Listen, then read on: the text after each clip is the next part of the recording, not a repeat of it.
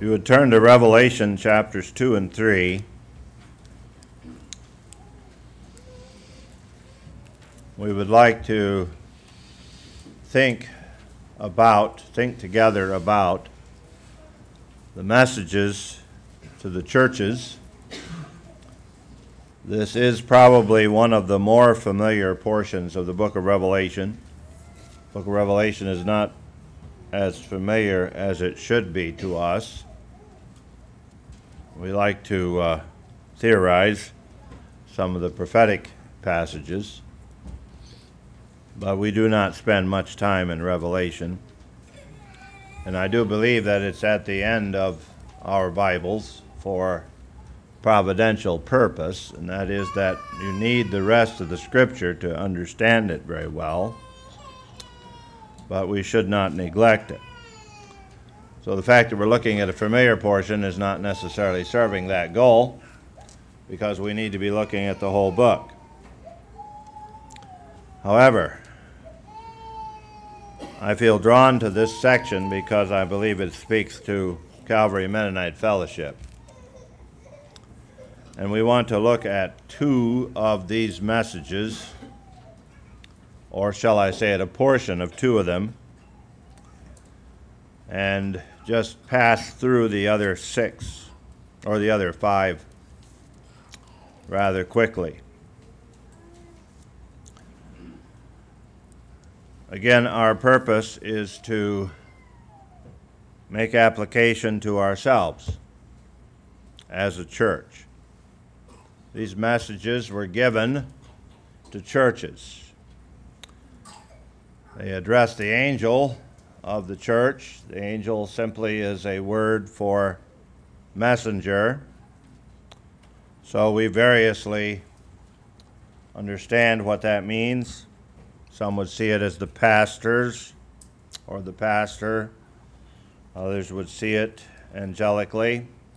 The word is simply messenger. And that is not our focus today, because the message is primarily to the church, or to each one of these churches. It is not specifically to individuals in the church. It is to the church of individuals. Now, these passages have been used as a calendar of prophetic events. I think that may not be the case. However, some of these uses have distracted us from the point of the sections. For those who use it as a calendar, Laodicea, or Laodicea, however you wish to pronounce it, probably we will not get it absolutely correct, is the present time, and so the emphasis is on that passage only, which does a disservice to the whole passage. I would like to read, beginning at verse 1 of chapter 2, and then later we will read the section from chapter 3.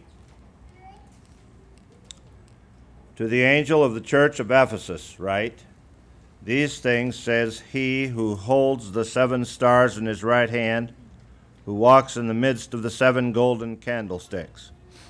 I know your works, your labor, your patience, and that you cannot bear those who are evil.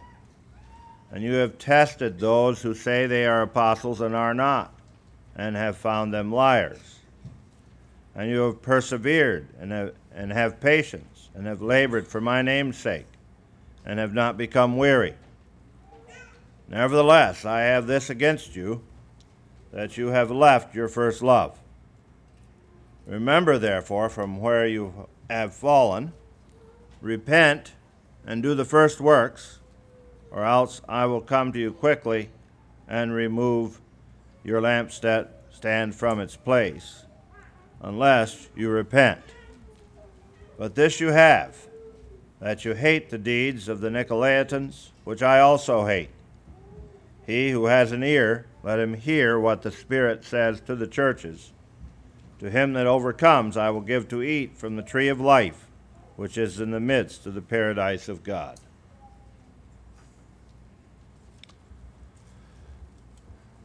This passage of Scripture is addressed to the church of Ephesus, the church that was planted by the Apostle Paul and others, a church that the missionary pastor Paul pastored for 3 years, during which time he states in Acts 20 that he warned them night and day for 3 years. Warned them about apostasy, about false doctrine, and so on. This is the church that this letter is written to by Jesus Christ, the head of the church. One generation, we believe, has passed since Ephesus was planted. And we find something different now than was present in the beginning of the church. This church is referred to as the loveless church because of what verse 4 says. I have this against you, that you have left your first love. The language requires us to understand that there has been a complete departure from the love relationship with Christ. The church is commended for its faithfulness to doctrine. It is commended for ferreting out false apostles and false teaching. The teaching of the Nicolaitans is also mentioned in verse 6. And so the church would pride itself, likely, in considering itself a pure church, pure in terms of the teachings of the Scripture, with the major exception that they missed the main thing. And we need to remember that we can take a good and right biblical stand against false doctrine, as the church at Ephesus apparently had done. That we can ferret out the false teachers, identify them. We can ferret out those who do not practice truth, as the Nicolaitans did not, and still miss it. So they were orthodox in doctrine, but in essence, the Lord says their life in Christ, built upon the foundation of love for Christ, had diminished, was missing.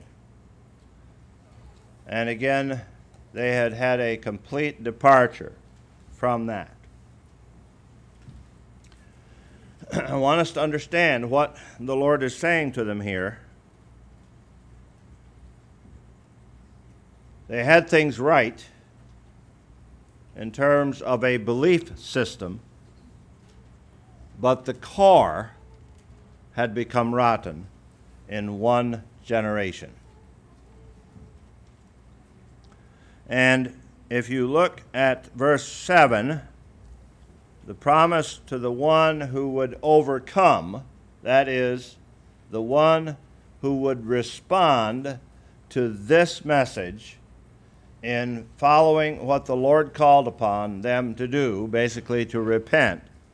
The promise is that they will be given to eat of the tree of life. think about the corollary to that. Those who did not repent would not eat of the tree of life. So the Lord was not merely giving some corrective comments here for the church. No, it was not merely a course correction that was in view. It was not a course correction for those headed to heaven.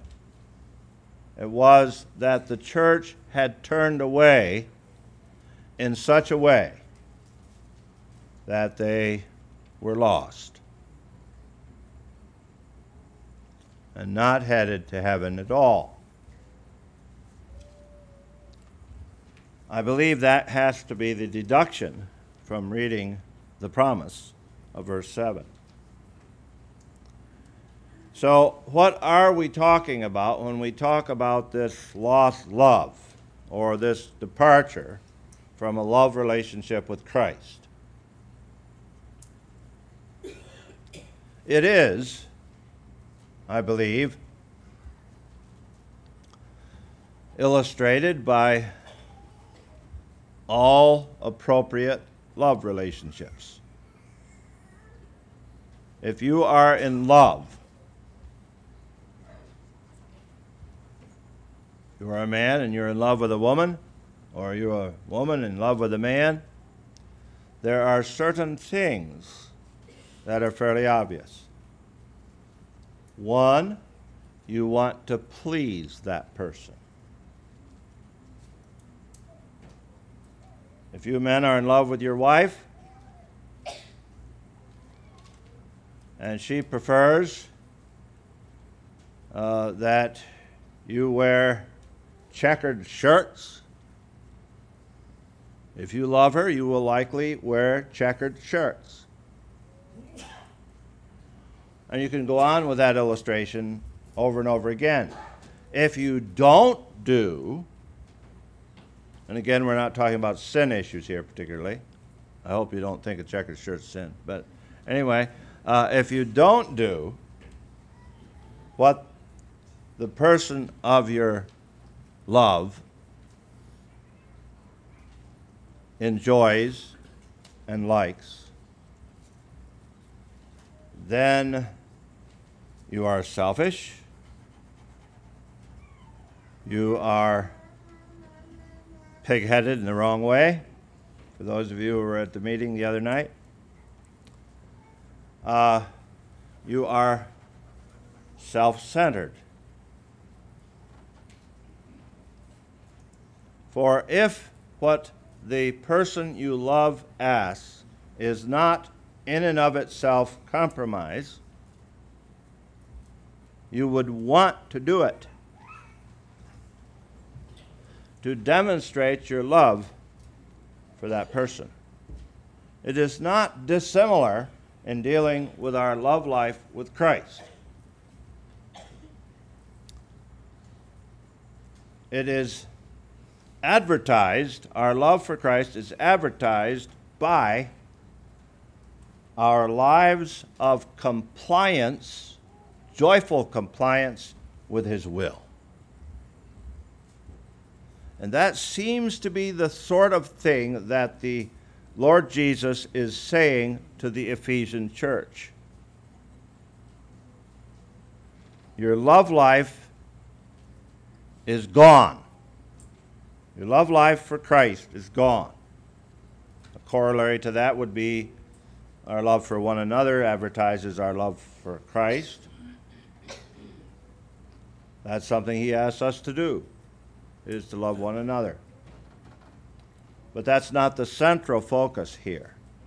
It is that they have lost, they have turned away, they have departed from their love life with Christ. And you see, in verse 5, there is this statement, do the first works. And that is why I have attempted to emphasize doing what the person you love would want, because that does seem to be a measurement of one's love. That is what has happened to this church.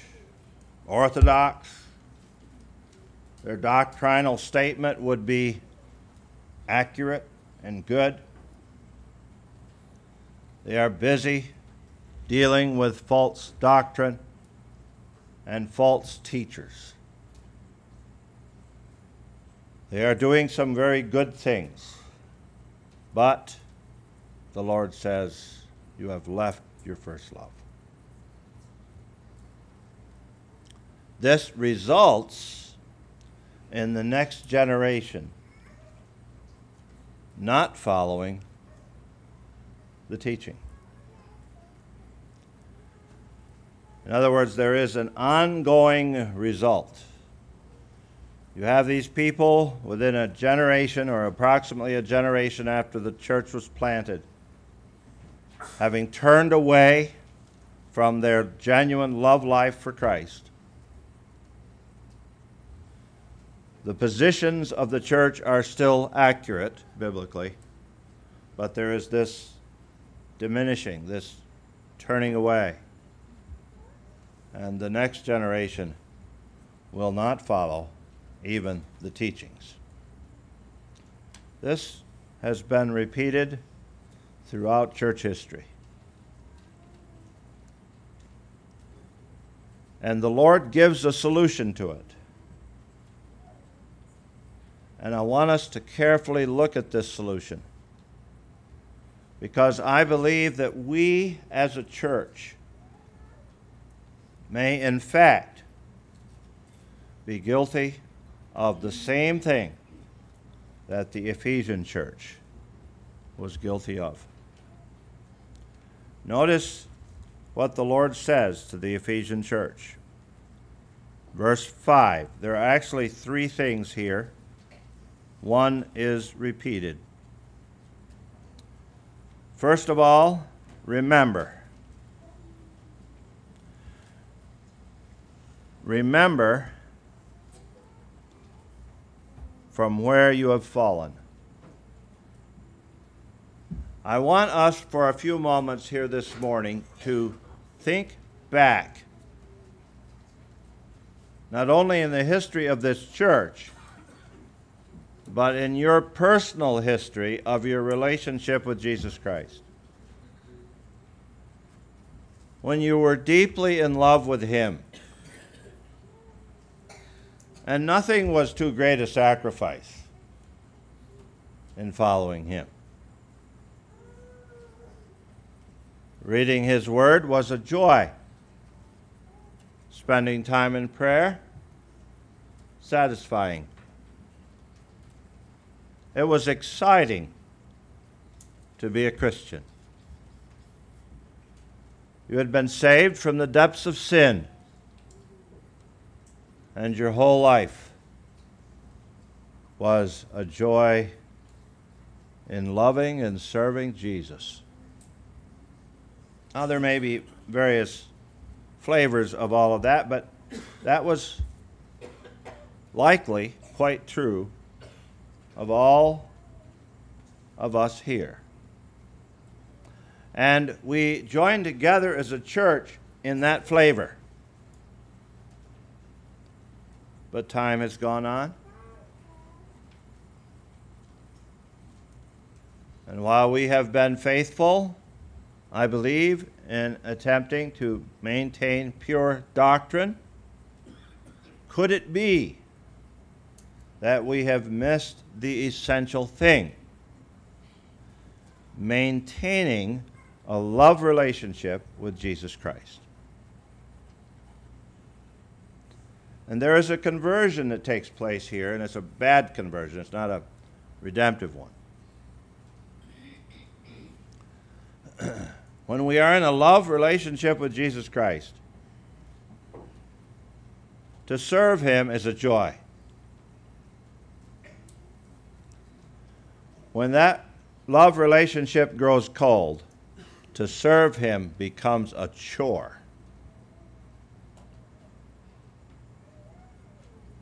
And the chore leads away from serving Him to simply minding our membership responsibilities in the church, and eventually not even doing that. There's a process that takes place. I suggest that, at least in part, it has taken place here. And so when we're asked to do something by our congregation, we do so grudgingly. Rather than being excited because we love Christ to have an opportunity to serve Him, and in the process of serving Him, to serve the church. And so the first thing that Jesus says to the church at Ephesus in terms of correction is, remember. Remember from where you've fallen. Remember how it used to be when you were deeply in love with Jesus and you would go anywhere, do anything, say anything for Him. Secondly, he calls upon them to repent.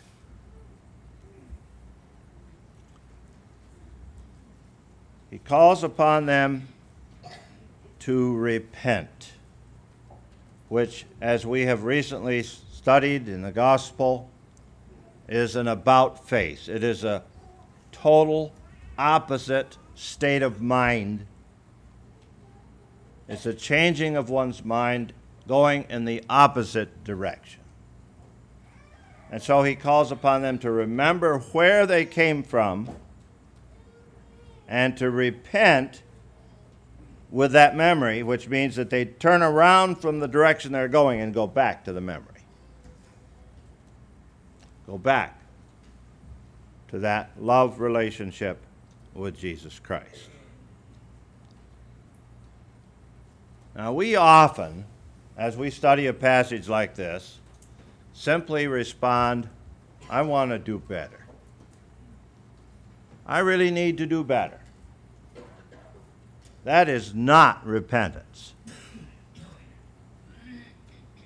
That's the language of the self-help people. And it is sadly wrong. Repentance is an about-face, go in the opposite direction, in this case, go back to the Christian life you enjoyed in the beginning. That is repentance. He calls upon them to repent. And then he says, repeat, if you want to keep the R's. He says, do the first works. Remember, repent, and do the first works. In other words, remember where you came from in your Christian life. Repent, turn in that direction, and go all the way in that direction to do what you did. And following Jesus in joy.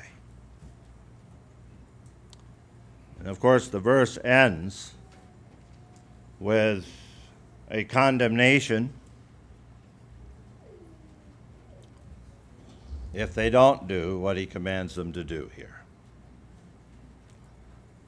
The removal of the lampstand, when, as far as Jesus, the head of the church, is concerned, this is no longer a church. That is where Ephesus was headed.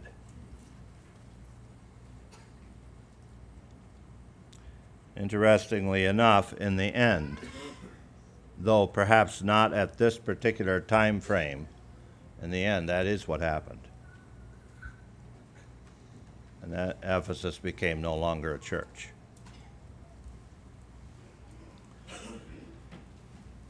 He says he will do that unless they repent. And so the word repent is repeated.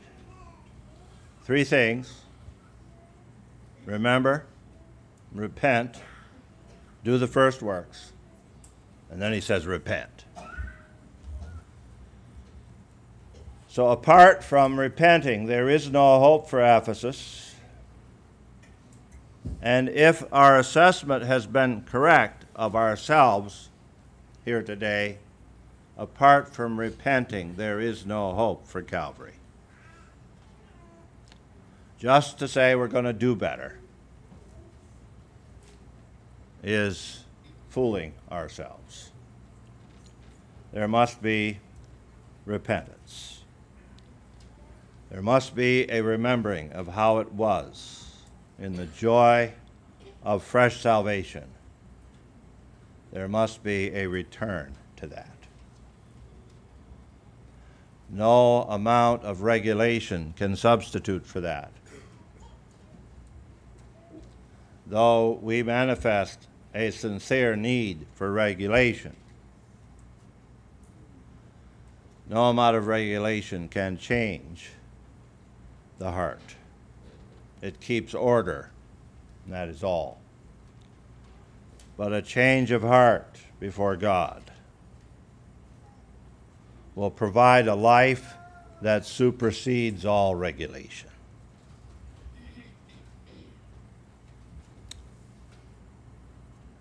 So the church at Ephesus should speak, the message to the church at Ephesus should speak to the church at Calvary. Following the message to the church at Ephesus, there is a message to the persecuted church, Smyrna, the only church that does not have strong condemnation. There's a message to the compromising church, church at Pergamos. There's a message to the corrupt church, the church in Thyatira. There's a message to the dead church, the church in Sardis. A message to the faithful church, church in Philadelphia. And then we come to the last message. It would be true to say that all of these messages have applications to churches today and to our church here at Calvary as well. However, we're going to look at the last church, which is a message so-called to the lukewarm church. It's the final message of these seven. It again is the Lord speaking to the church at Laodicea, a generation or so after the church was started. And it has essentially no commendation, no approval. It is a message we often refer to in our conversation because of the graphic use of the word lukewarm and the subsequent nausea of God over that. I'll read the message. We'd like to comment briefly. Verse 14 of chapter 3, "And to the angel of the church of the Laodiceans write, These things saith the Amen, the faithful and true witness, the beginning of the creation of God.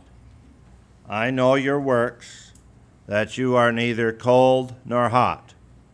I could wish you were cold or hot.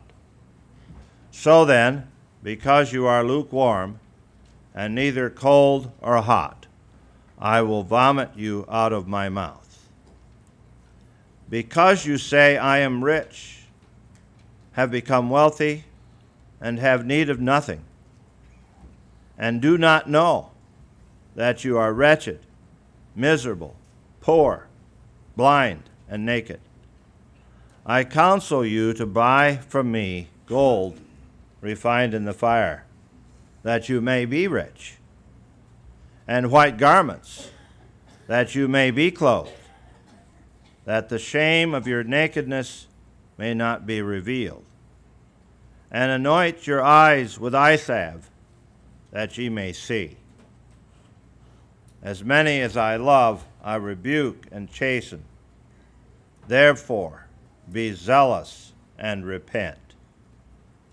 Behold, I stand at the door and knock. If anyone hears my voice and opens the door, I will come into him and dine with him, and he with me.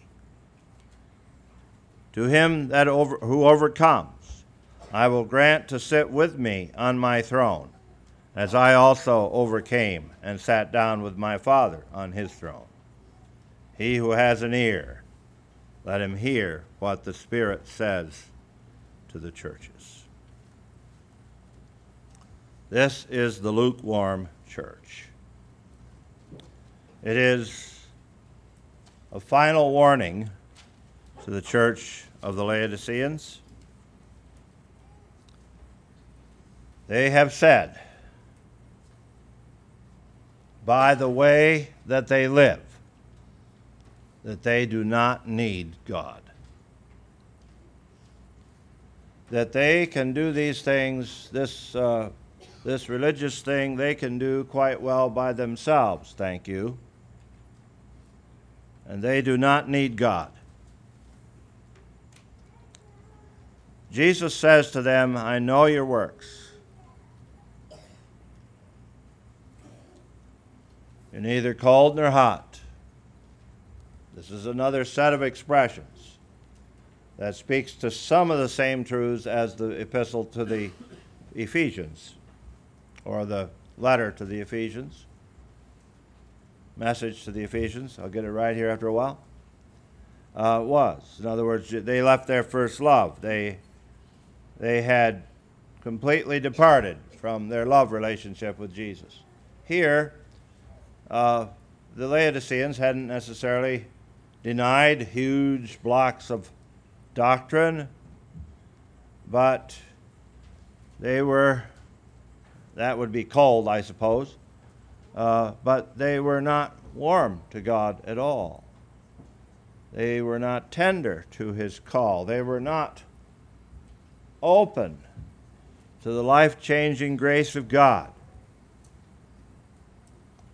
And so he calls them lukewarm. If you want to paraphrase what Jesus says to the Laodicean church in the modern language, you make me sick, is in essence what he said to them. Instead of the vibrancy that comes from a love relationship with Jesus, a desire to serve him with all our heart, mind, and soul, it was this: blah.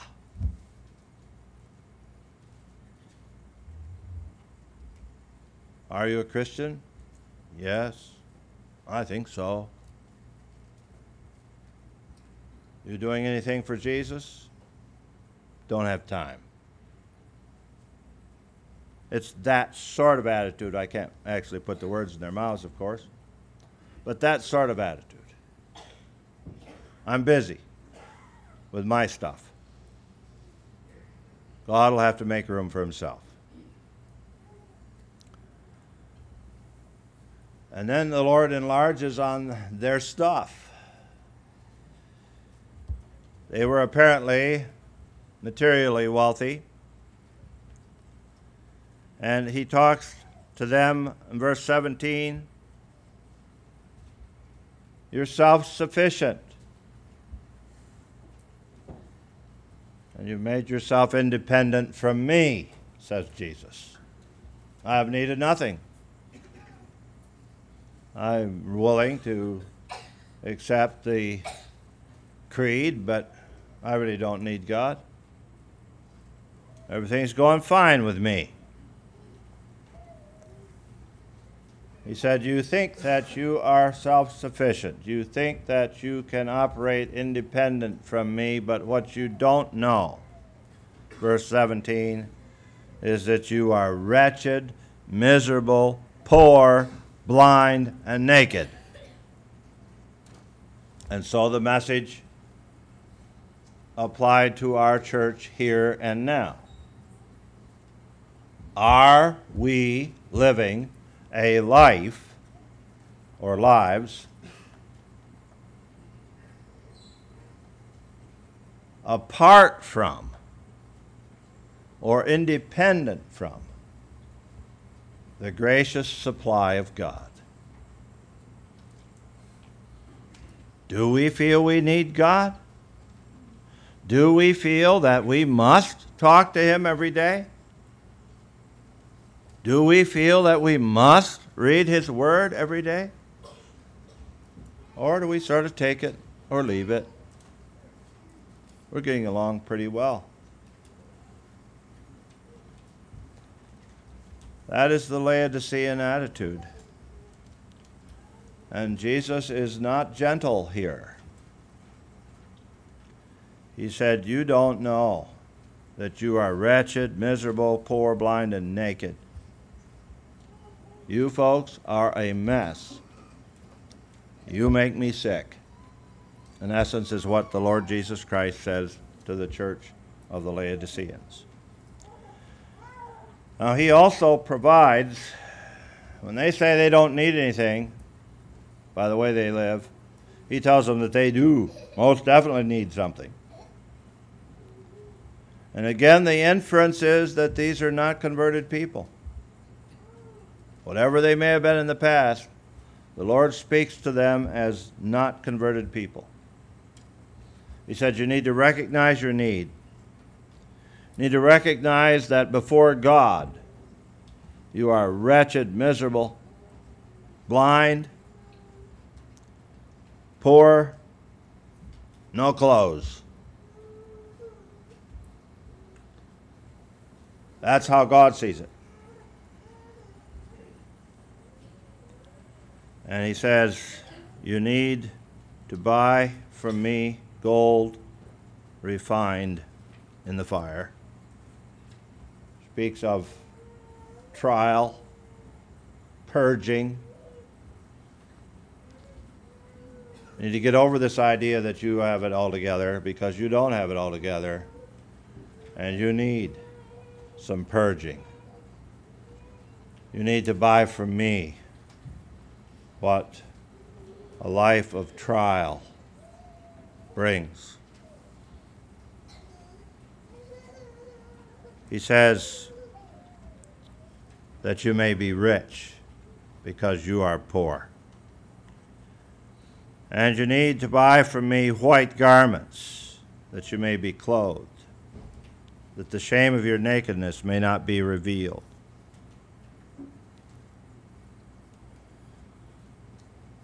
White speaks of purity. It speaks of holiness. Come to me, says Jesus. Take my righteousness. Your righteousness stinks.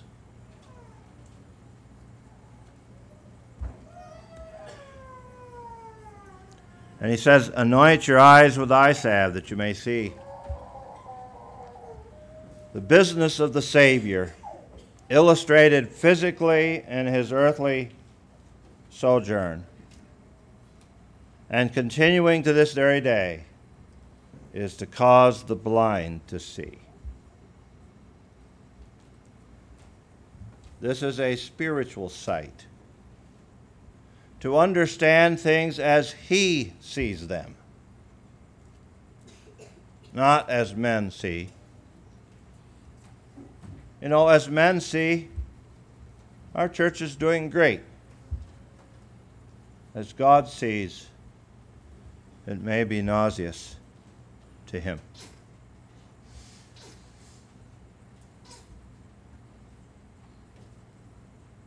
Anoint your eyes with eye salve. from the Savior that you may see. He calls upon them to be zealous about this and to repent.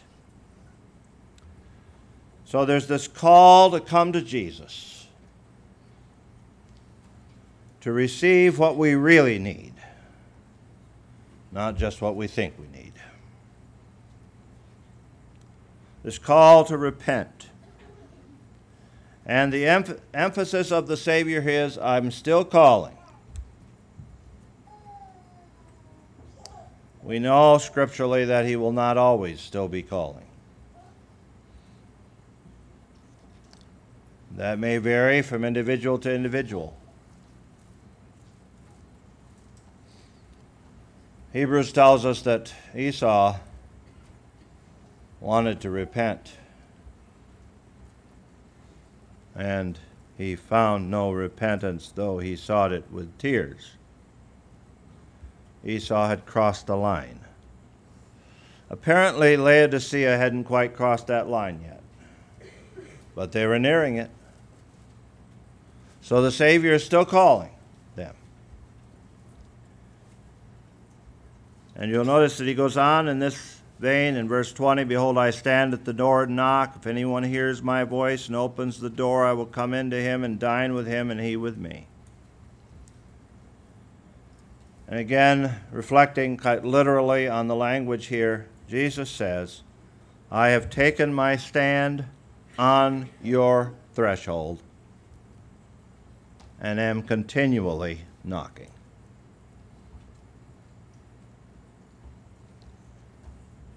The Savior calls the church, or those from the church of the Laodiceans. He calls those from the church, Calvary at Harrisonburg. I'm standing on the threshold. I'm continually knocking. If you'll open the door, if you'll open the door and let me come in, I will come in and dine. And you'll know gold refined in the fire.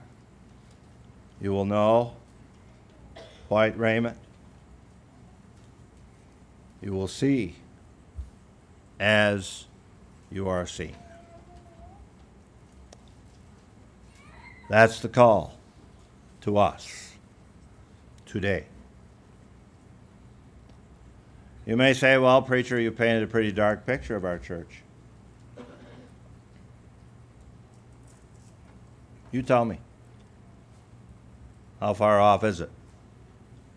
This is the Word of God, not mine, to actual churches, and by application to this church. The call is there. If we go on in our stubborn way or ways, there will come a day when there's no more call. Now is the day. This is the hour. Hear him. Remember. Repent. And do the first works. May we pray. Heavenly Father, thank you for the opportunity to read through this portion of your word. Apply it as strongly as needed by your Spirit to each of our hearts. We pray in Jesus' name.